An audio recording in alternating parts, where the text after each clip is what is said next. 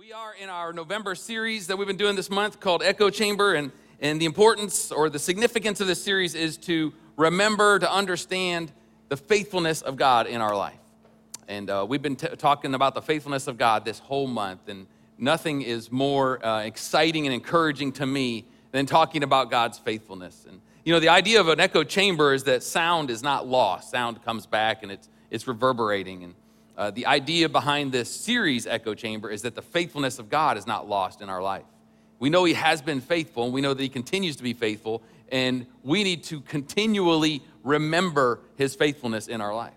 In fact, it's imperative that we are remembering and meditating on God's faithfulness, because if we don't, we run the risk of living a very passionless and mundane faith life. And none of us want that. That's not God's heart for us. It actually encourages our faith and stokes our faith and helps us to grow as we remember His faithfulness. So we're taking this month doing it, and today is going to be no different. I'm actually excited about today. I feel like I got a word from the Lord for us, and I'm going to start right in with my text verse out of Joshua 24. I'm going to ask you guys to stand with me, if you would, please, as we like to do here in honor of reading God's word together. This is the very last chapter of Joshua. So Joshua's about to die, and God has been completely faithful to the children of Israel, bringing them out of Egypt through the wilderness into the promised land. And Joshua, before he dies, he gives them this great exhortation.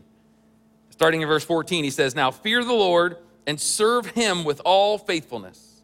Throw away your gods your forefathers worshipped beyond the river and in Egypt, and serve the Lord. But if serving the Lord seems undesirable to you, then choose for yourselves this day whom you will serve, whether the gods of your forefathers served beyond the river or the gods of the Amorites in whose land you are living. But as for me and my household, we will serve the Lord." It's a beautiful, beautiful passage of scripture from the book of Joshua. The title of my message today is Our Choices and God's Relentless Faithfulness. Would you pray with me this morning? Our Heavenly Father, we thank you today. We love you. We are so thankful for your presence in this place, Lord, and we pray that you would do in these next few minutes what only you can do, God. I pray that you would take my words, let your words flow into our hearts today, God. Anything that's of me, I pray that it would fall on deaf ears. But God, whatever is of you, Lord, let it produce and change and transform our lives for your glory, God. We thank you that you love us so, so much. We're here to honor you and to love you and to worship you. And it's in Jesus' name we pray. And everybody said, Amen. Amen. God bless you. You can be seated. Thank the Lord.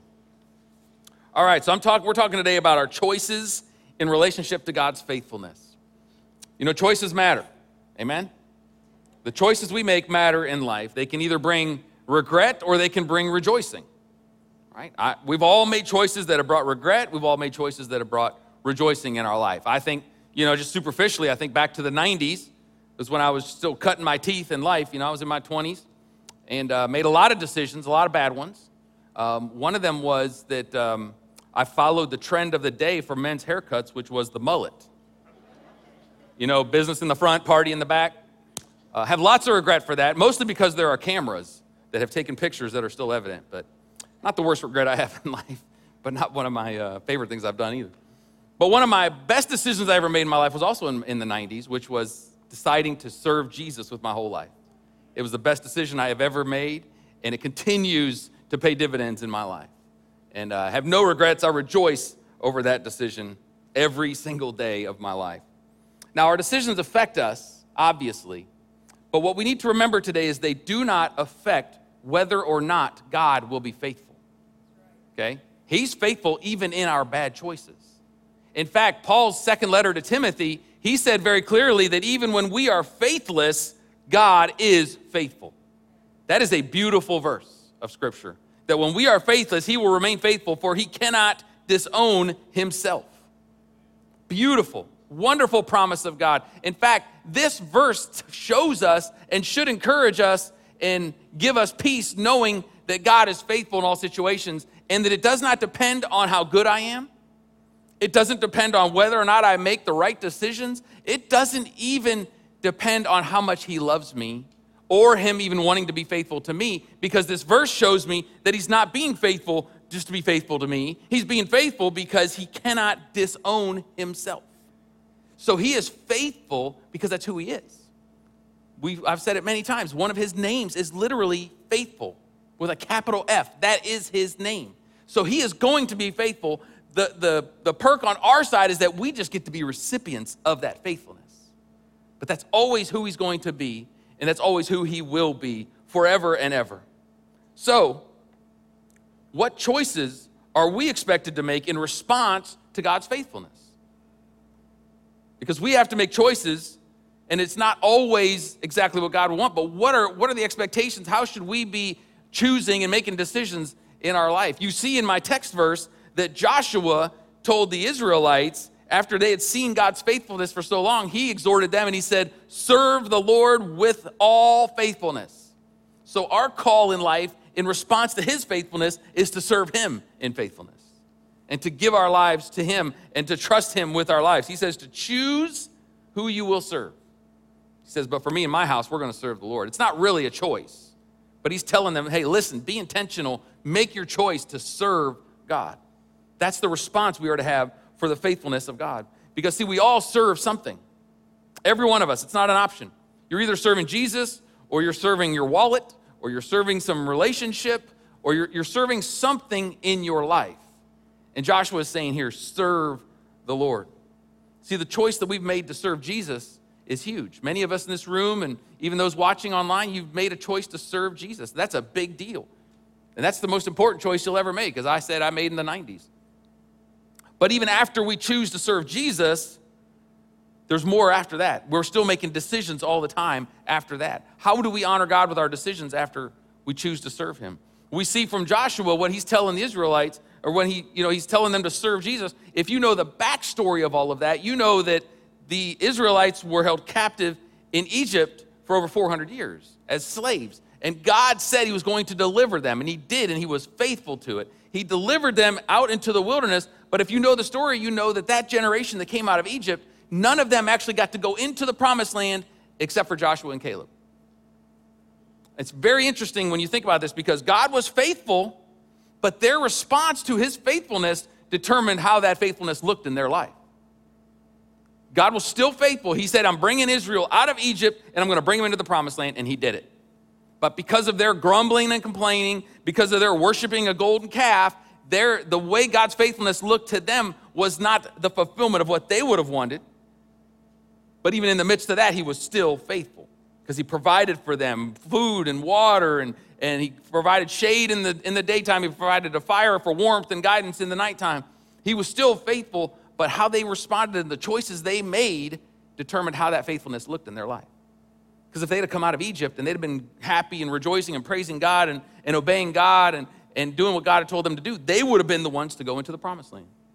Yet God had to wait for a whole generation to die off before he could fulfill his faithfulness to these people in their life. And it's the same way with us. Our choices determine how God's faithfulness looks to us. He's always faithful, but we have to make sure that we're making choices that come from a place of honoring and serving him. So how do I know if I'm making good choices in my faith? How do we know? Sometimes it's obvious. Sometimes it's much more subtle. For most of us, it's probably a lot of subtleties in our life, choices we make that don't necessarily honor him, or would maybe make us not unsure if we are honoring him. The first thing we have to do is ask ourselves, what is my faith for? If my faith in Jesus is just the ticket to heaven, and to maybe get him to help me get out of some situations in my life, then at the very least, we need a perspective change. And at the most, you need a complete heart change. Because your faith is not just meant to be for those things. Our faith is about a life living for him. God wants to transform us. You see, the life of faith, the true life of faith, is one of transformation, church. It's a life of transformation. God's faithfulness to you should transform you, not appease you. Now, how does that transformation look? Is it just a matter of, well, I know what I'm supposed to do, so I'm just going to work my hardest and grit my teeth to do those things? No, transformation is actually him creating a new person inside of you, him putting his heart in you, making you more like him every day.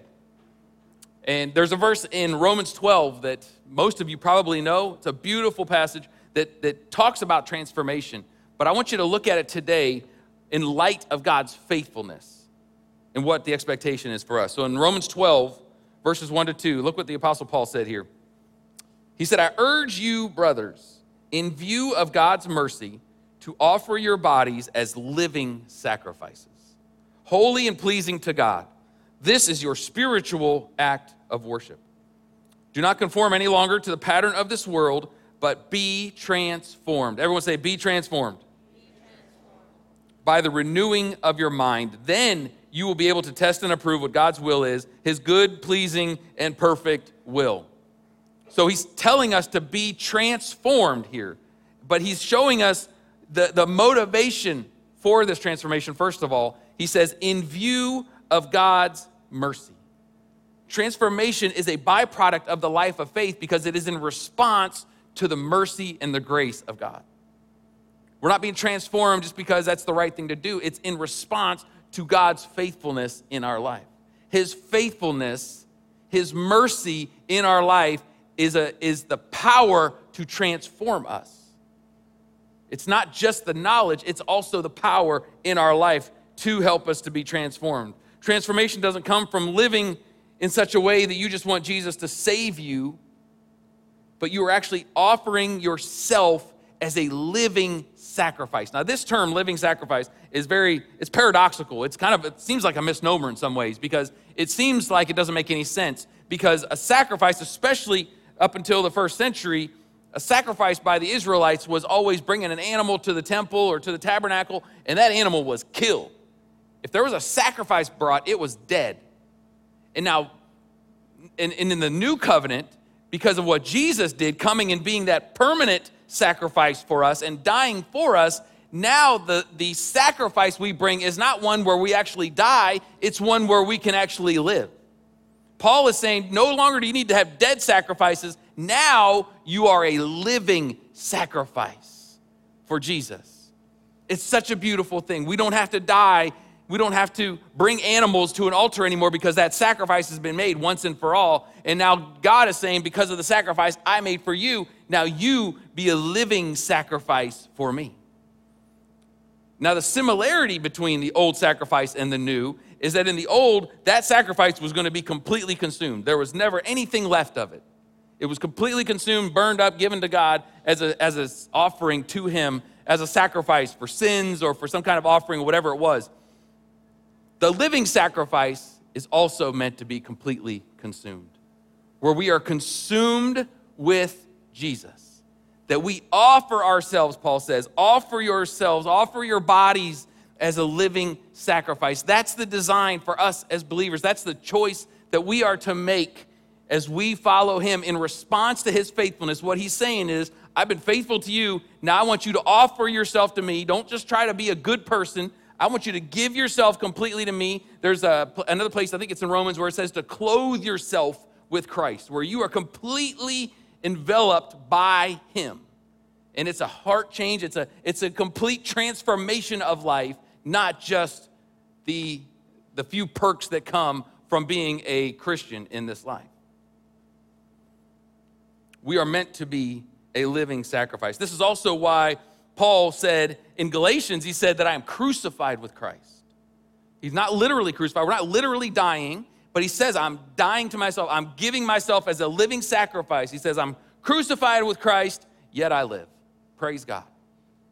He's all he's asking for is our complete and total life, giving it to him, and he will live through us. So, you know what I love about God is that even when we make questionable choices in our life, he's still faithful. Amen? He is faithful in every choice we make. There have been times that we have made choices that have been to our detriment, and yet God has shown himself faithful. If you're in a situation where you've made a choice and it was to your detriment and you haven't seen the faithfulness of God yet, can I tell you today, just hang on, because you're going to see how God's going to be faithful in the midst of that at some point, because he's always faithful, because he cannot disown himself. But anytime we make choices, we know that he is still faithful. And we've said that this month we were going to have video testimonies of people from our very church here that have seen the faithfulness of God. Last week we had a video of the Hudgens who adopted baby Jack and how God was faithful through that. And today we have another video of someone here in the church that saw God's faithfulness in their life too. So I'm going to ask you to watch the screens, and then I'll come back.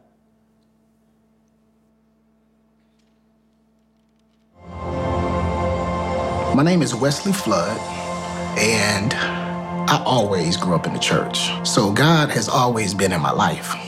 But me being authentic, I think that's a whole nother question. You know, I knew right from wrong, but I still chose to do what I wanted to do. Well, you know, when I was young, I grew up in a more of a low to middle class family. And I got involved with a program called M2M, which stood for Minority to Majority. And that program pretty much busts you from one side of the community to a more affluent community. And there I thrived. But once that program was over and I had to go back to middle school in my area, that's where the trouble began. You know, I started hanging out with kids that it was a different type of culture.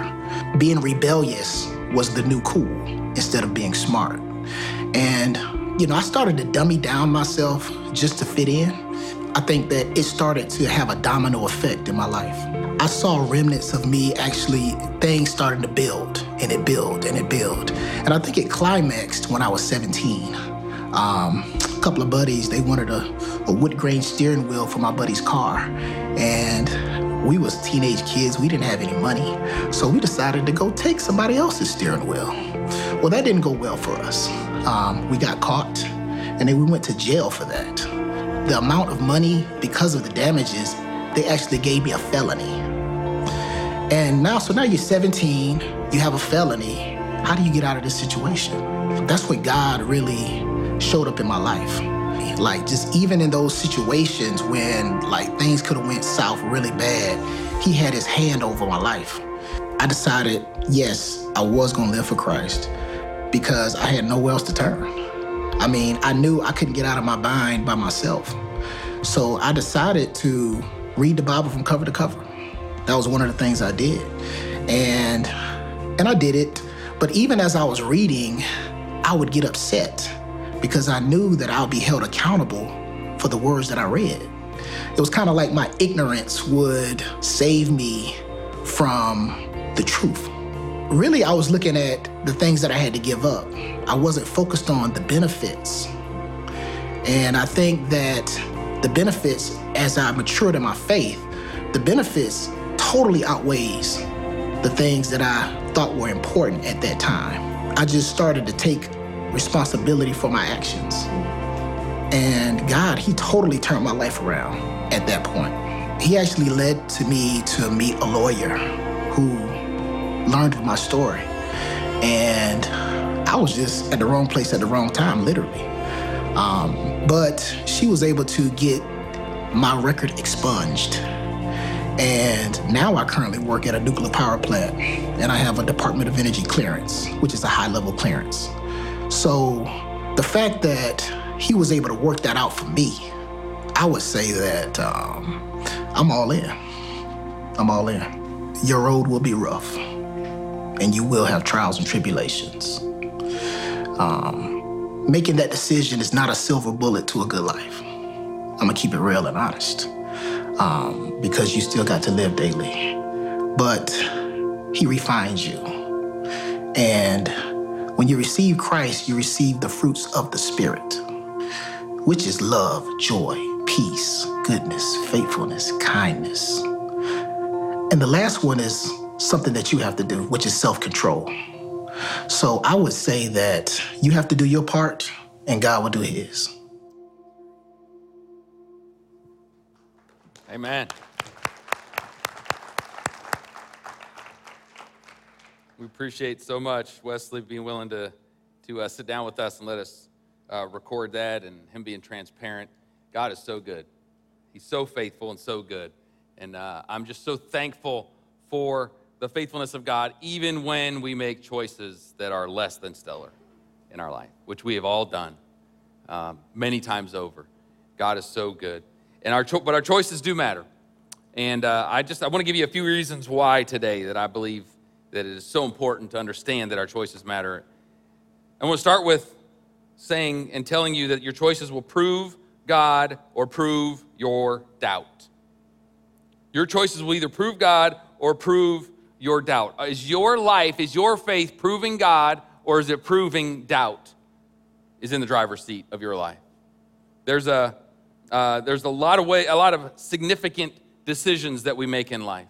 And one litmus for whether or not you're living by doubt or by faith, if you're proving God or proving doubt, is when you have to make a significant decision. I'm not talking about where to go to eat. I'm talking about things that will affect your life long term. When you have to make that decision, do you pray before you make it, or do you pray after you make it?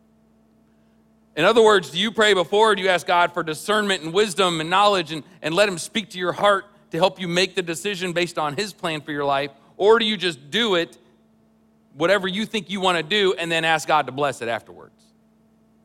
That will tell you, because doubt is what keeps us from really submitting it to our God in the first place. If we submit it before him, it's because there's a level of trusting him. There's a level of, well, he might want me to do something I don't want to do. I really want to do this. And what if God says the other, and I don't know if I can trust him? So we allow doubt to be in the driver's seat in our life, making the decisions. And our choices will prove if that doubt is running the show or if it isn't running the show. And you cannot do this and let doubt run the show and expect your faith not to waver, because your faith actually gets stronger as we trust God on the front end, not on the back end. If we're trusting God on the back end, by now we're in a situation where we need some help. And what that actually does is feed your doubt, because you can rationalize it in your head that, well, God didn't help me and he's not doing what I need him to do, so now I don't know if he really cares. Or I don't even know if he was really real, or maybe he's just not good. If you want your faith to grow, you have to bring God in on the front end of the decisions you make and be obedient to what he is leading you to do. I heard somebody say not too long ago that letting doubt guide us is like sitting in a rocking chair. It gives you something to do, but you're really not going anywhere in your faith. You're just kind of sitting there. And that's exactly what doubt will do in our life. And I've said it many times, and I'm sure you've heard it many times, is that we have got to be intentional to fight against doubt in our faith every single day. Every single day. I compare it to brushing my teeth. It's not necessarily something I like to do, but I know there will be some bad consequences if I don't. And if we don't attack and fight against doubt intentionally in our life every day, we're going to end up having rotten faith. Because doubt can be subtle in our life. We can even disguise it as discernment or just being prudent or cautious, when reality is you're just letting doubt have its way in your life. And God's plan for you is not that you would allow doubt to have its way and to continue to be in the driver's seat of your life. In fact, this whole series we're doing is really, one of the main thrusts of it is to combat doubt in our life. That as we have this echo chamber where we're constantly talking about, meditating on, and remembering the faithfulness of God in our life, it pushes out that doubt. I know for me, anytime I'm dealing with doubt in my life, what I need to do, and what I often do, is I will sit down and I will meditate on the goodness of God in my life and where I've seen his faithfulness. And it's amazing what happens to doubt when you start doing that. The faith starts rising and the doubt starts falling, because you're thinking about how God's faithfulness, not allowing the doubt to be in the front. How many of you remember a time where God showed himself faithful to you in like an epic way? Where it was just one of those moments where it was like a miracle, or God gave you some incredible insight into a situation, or he inspired you to do something. You just knew in your heart God was telling you to do something. You did it. He met you there and showed you that it was the right thing, and it was this big, glorious aha moment, and it was wonderful and powerful. We probably, if you've been serving Jesus for any amount of time, every one of us probably have moments like that in our life. And we think back to those times, right? We rejoice in those times. They're wonderful and glorious and powerful. What was your response in that time when those things happened? I can tell you mine. When it's happened to me, and it's happened to me a number of times, when it happens to me, my response goes something like this: God, now I know. Now I know that you're good. Now I know that you're faithful. I know that you're powerful. I know that you love me. I know that you can speak to me and I can follow your leading. And God, this is the greatest thing, and I'm so excited, and I'm going to live on this mountain forever and never doubt again. That's been my response. And then what happens? You doubt again. Not too long after that sometimes. We'd probably be embarrassed to say sometimes how quickly we go from that mountaintop to the valley. We find ourselves down in that valley. And can I tell you today, church, that's okay. It's okay to find yourself in a valley. We are not valley-proof by being Christians. You're not valley-proof. David was a man after God's own heart, served God, loved God, walked with God, and he wrote Psalm 23 where he says, though I walk through the valley of the shadow of death, I will fear no evil. David was in the valley many, many, many times. If you read Psalms, Psalms is kind of funny sometimes because, half of the psalm will be like him rejoicing and praising God for his goodness, and the next half he's like, I want to die, I'm going to go kill somebody.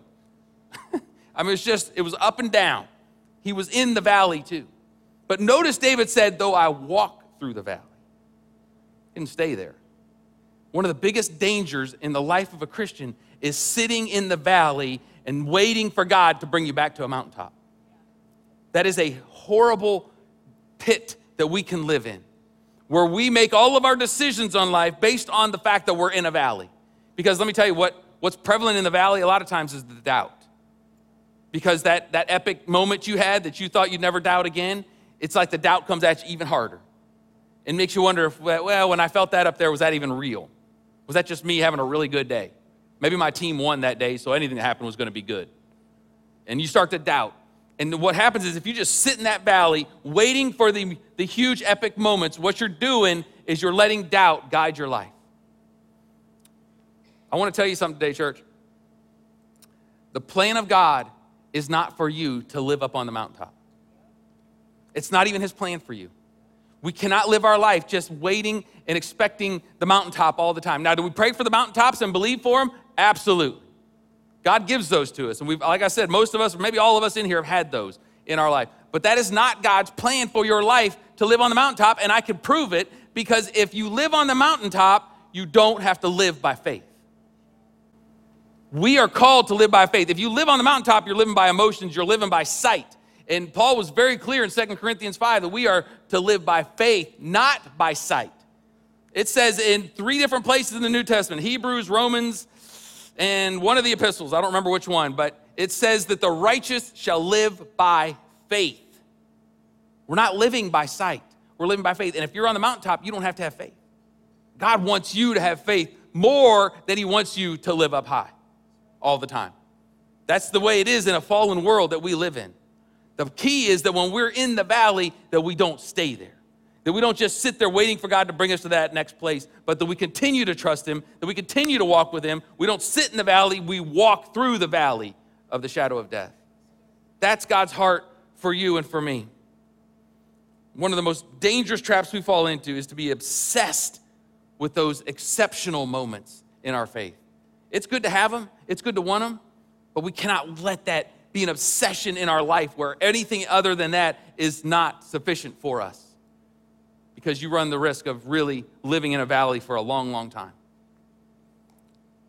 Okay? So our choices will prove God or prove our doubt. The next one is that our choices will reveal our heart. They will reveal our heart. Your choices show you if you are a living sacrifice.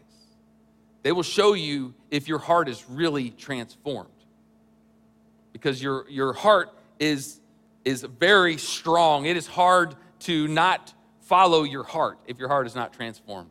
All right? Our heart leads us more than we would want to admit in a lot of cases. And it's a great litmus for us. In fact, I found a quote from the great 19th century preacher Charles Spurgeon. In fact, we're going to share it on the screen because it was so good. I want you to just follow along as I read it. He said that true religion begins then with the heart. And the heart is the ruling power of manhood. You may enlighten a man's understanding, and you have done much. But as long as his heart is wrong, the enlightenment of the understanding only enables him to sin with a greater weight of responsibility resting upon him. That is so, so good, because that's exactly what happens. I have lived that in my life, and you probably have too. In other words, what he's saying here, if your faith is just about what you do and what you know, all it's going to do is make you feel bad when you sin. That's all it's going to do. He has to have your heart. He has to have it.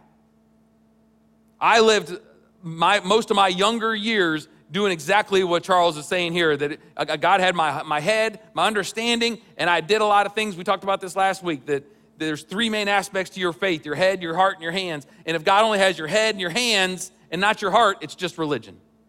That's all it is.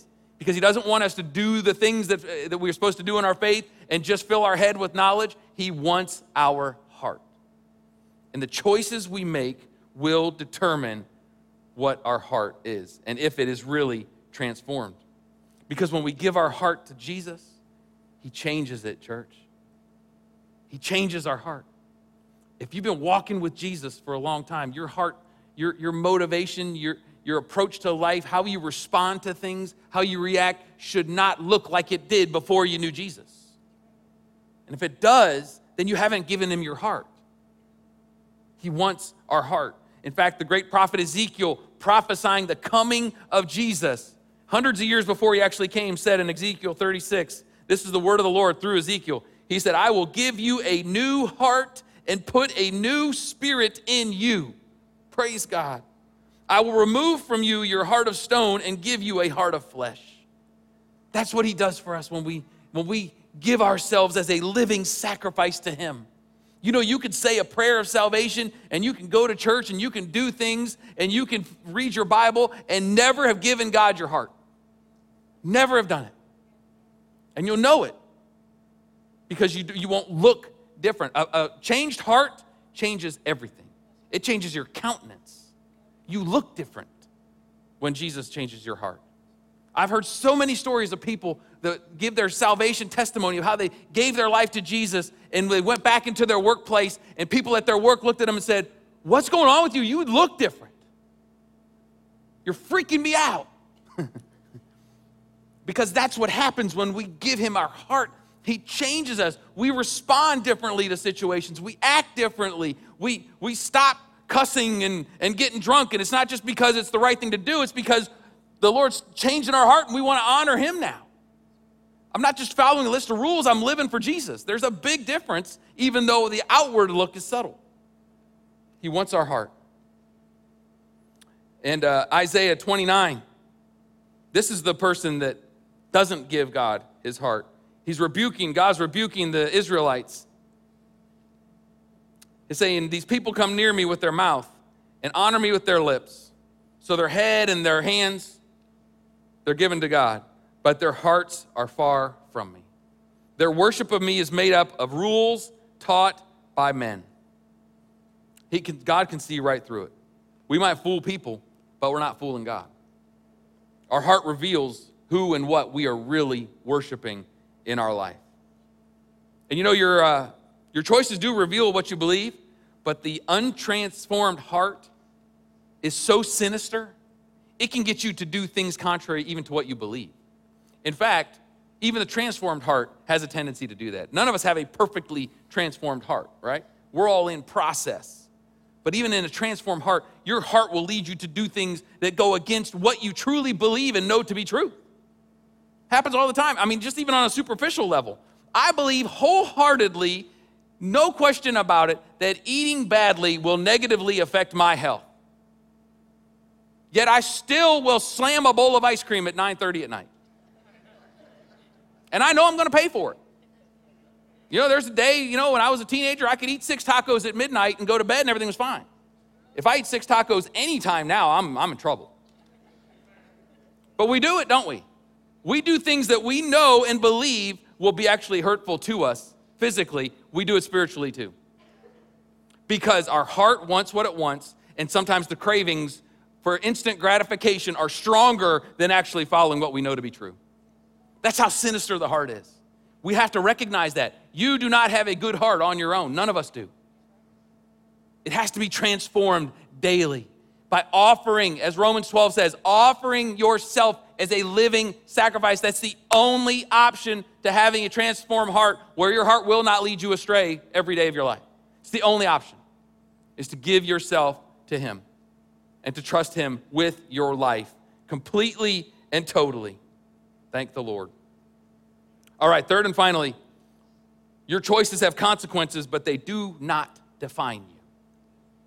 So this is the good news. We make bad choices, obviously, and they do have consequences. Your choices have consequences. But church, listen to me. They do not define you. You are not defined by your bad choices. That's how Wesley can get up there and share a testimony on this huge screen for everybody to see, is because he knows that his bad choices that he made when he was a teenager do not define him. We are defined by being children of the King. We are defined by being heirs and co-heirs with Christ because of what he did for us. That's it. That's what is defining us. They have consequences, but they don't define us. We've all made dumb decisions. Some of us more recently than others probably. Some of you maybe even yesterday or even this morning. It does not define you. It can veer you off course, but it cannot limit God's ability to bring you back. It cannot stop God from bringing you back. It is absolutely amazing what God can do with a repentant heart. Absolutely beyond words that I could ever muster up from a stage. What God can do with a repentant heart is off the chart and innumerable and without words. That's how amazing he is. Every one of us, if all of our sins were laid bare before all of us in this room this morning, we would all have heart attacks. Because every one of us has a lot of stuff that has happened that we've done or thoughts we've had or things we've said or thought, whatever, that we know if it was laid out, we'd be embarrassed. We wouldn't deserve Jesus. We wouldn't deserve salvation. We wouldn't deserve anything good in life. And the reason that you are a follower of Jesus and that you are walking in the grace and mercy of God is because of what he did for you in spite of those things. That's it. That's what we have to stand on. That's what we have. Now, I love what Jeremiah said. The prophet Jeremiah wrote the book of Lamentations. This is one of the best verses in all the Bible, one of my favorites, honestly. But I want to unpack it a little bit today, look at it a little more than oftentimes we sing about or maybe hear. In Lamentations 3, verses 19 to 23, he says, I remember my affliction and my wandering, the bitterness and the gall. I well remember them, and my soul is downcast within me. Yet this I call to mind, and therefore I have hope. Everyone say, I have hope. Here's what he's calling to mind to give him hope. Because of the Lord's great love, we are not consumed, for his compassions never fail. They are new every morning. Great is your faithfulness. Can somebody praise God in here this morning? Thank the Lord. Hallelujah. Man, we love this verse, don't we?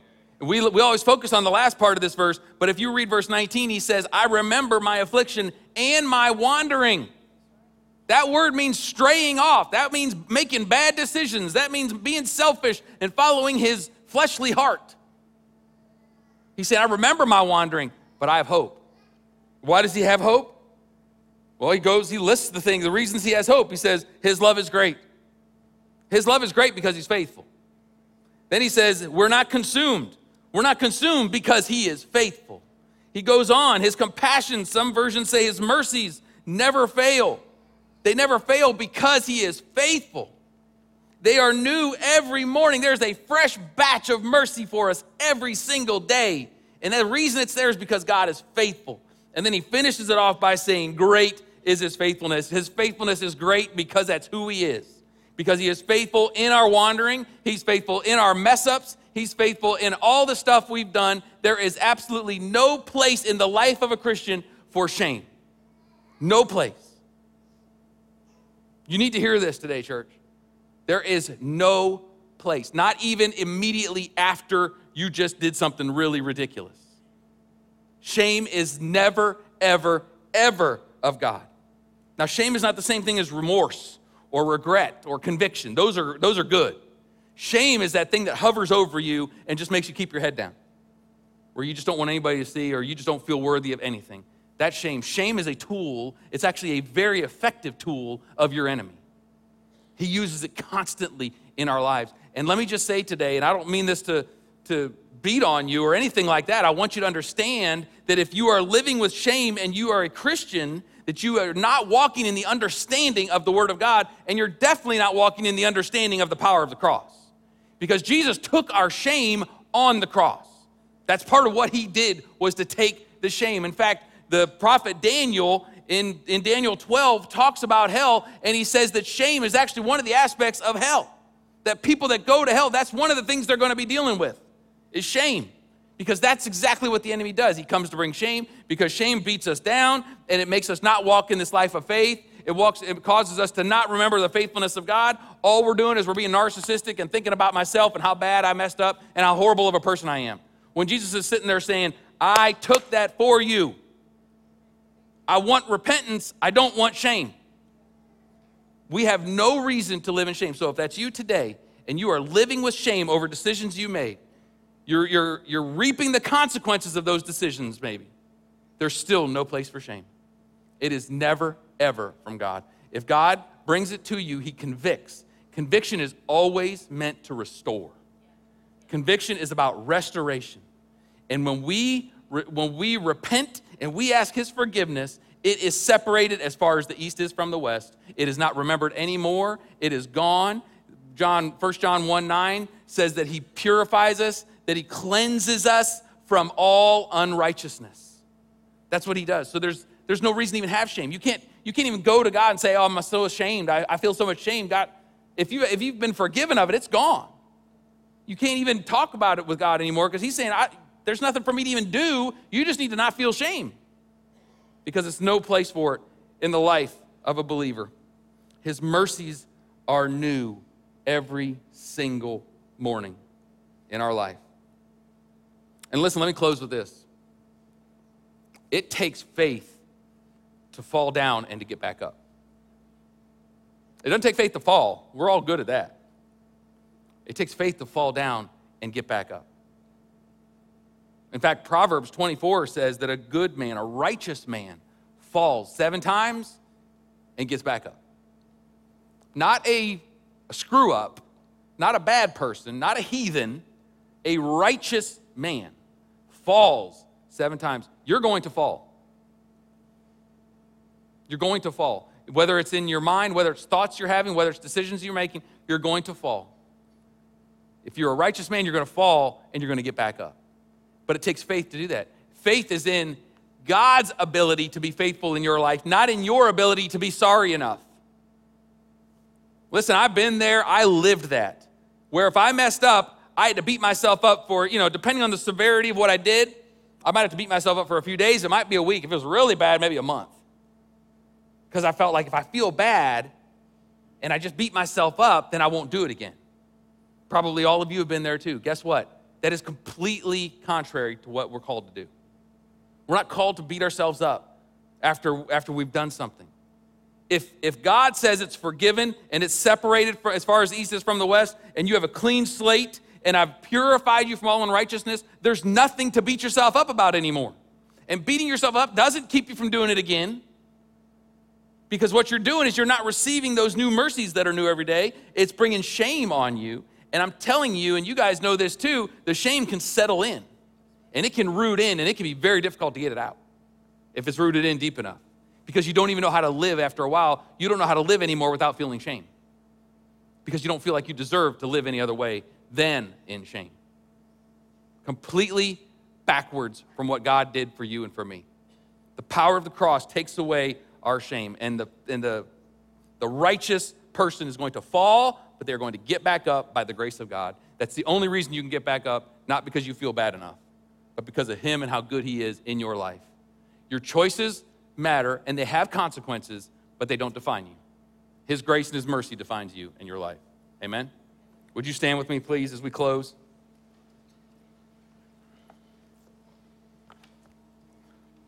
I want to pray for us today.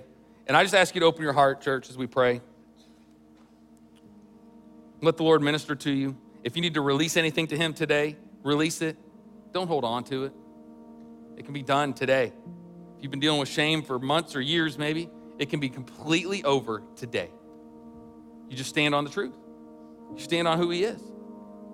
You confess your wandering, and then you stand on his mercy. It's really that simple. The choices you made yesterday have had a part in determining who you are today. But the really good news is that the choices you make today will determine who you will be in the future. You don't have to be the person that made the decisions that caused maybe some trouble in your life today. There's always a future for those of us, especially in Christ Jesus. Let's pray together, church. Heavenly Father, we do thank you today for your mercy and your grace. Lord, I thank you that you are so faithful in our life. Lord, I thank you that we are not consumed, by our own sin. We're not consumed by our own life, Lord, but you have called us to come up and rise above those things in our life and to stand on your mercy. We thank you that your mercy is there for us every single day. And God, we know that all you ask of us is that we would offer ourselves as living sacrifices, that we would be crucified with you, yet we would live. God, let that be our heart. God, where we have not allowed you to have that much access into our life, God, would you help us today to give you that full access, that we would live lives fully surrendered to you, Jesus. God, I thank you today that there is no shame for those who are in Christ Jesus.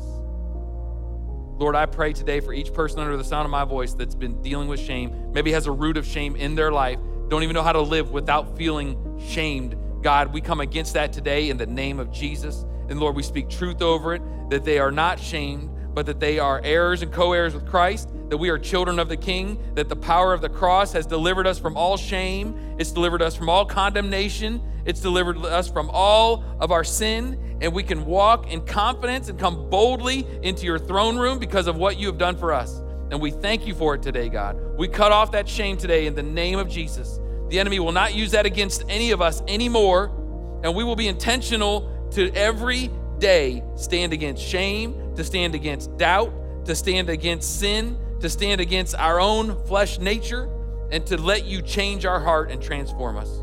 Transform us for your glory, God. For your glory, Jesus. Thank you for loving us so much. We bless you and we honor you today in the mighty name of Jesus. And everybody said, amen. Amen. Can we praise God one more time? Thank you, Lord. Thank the Lord. Praise God.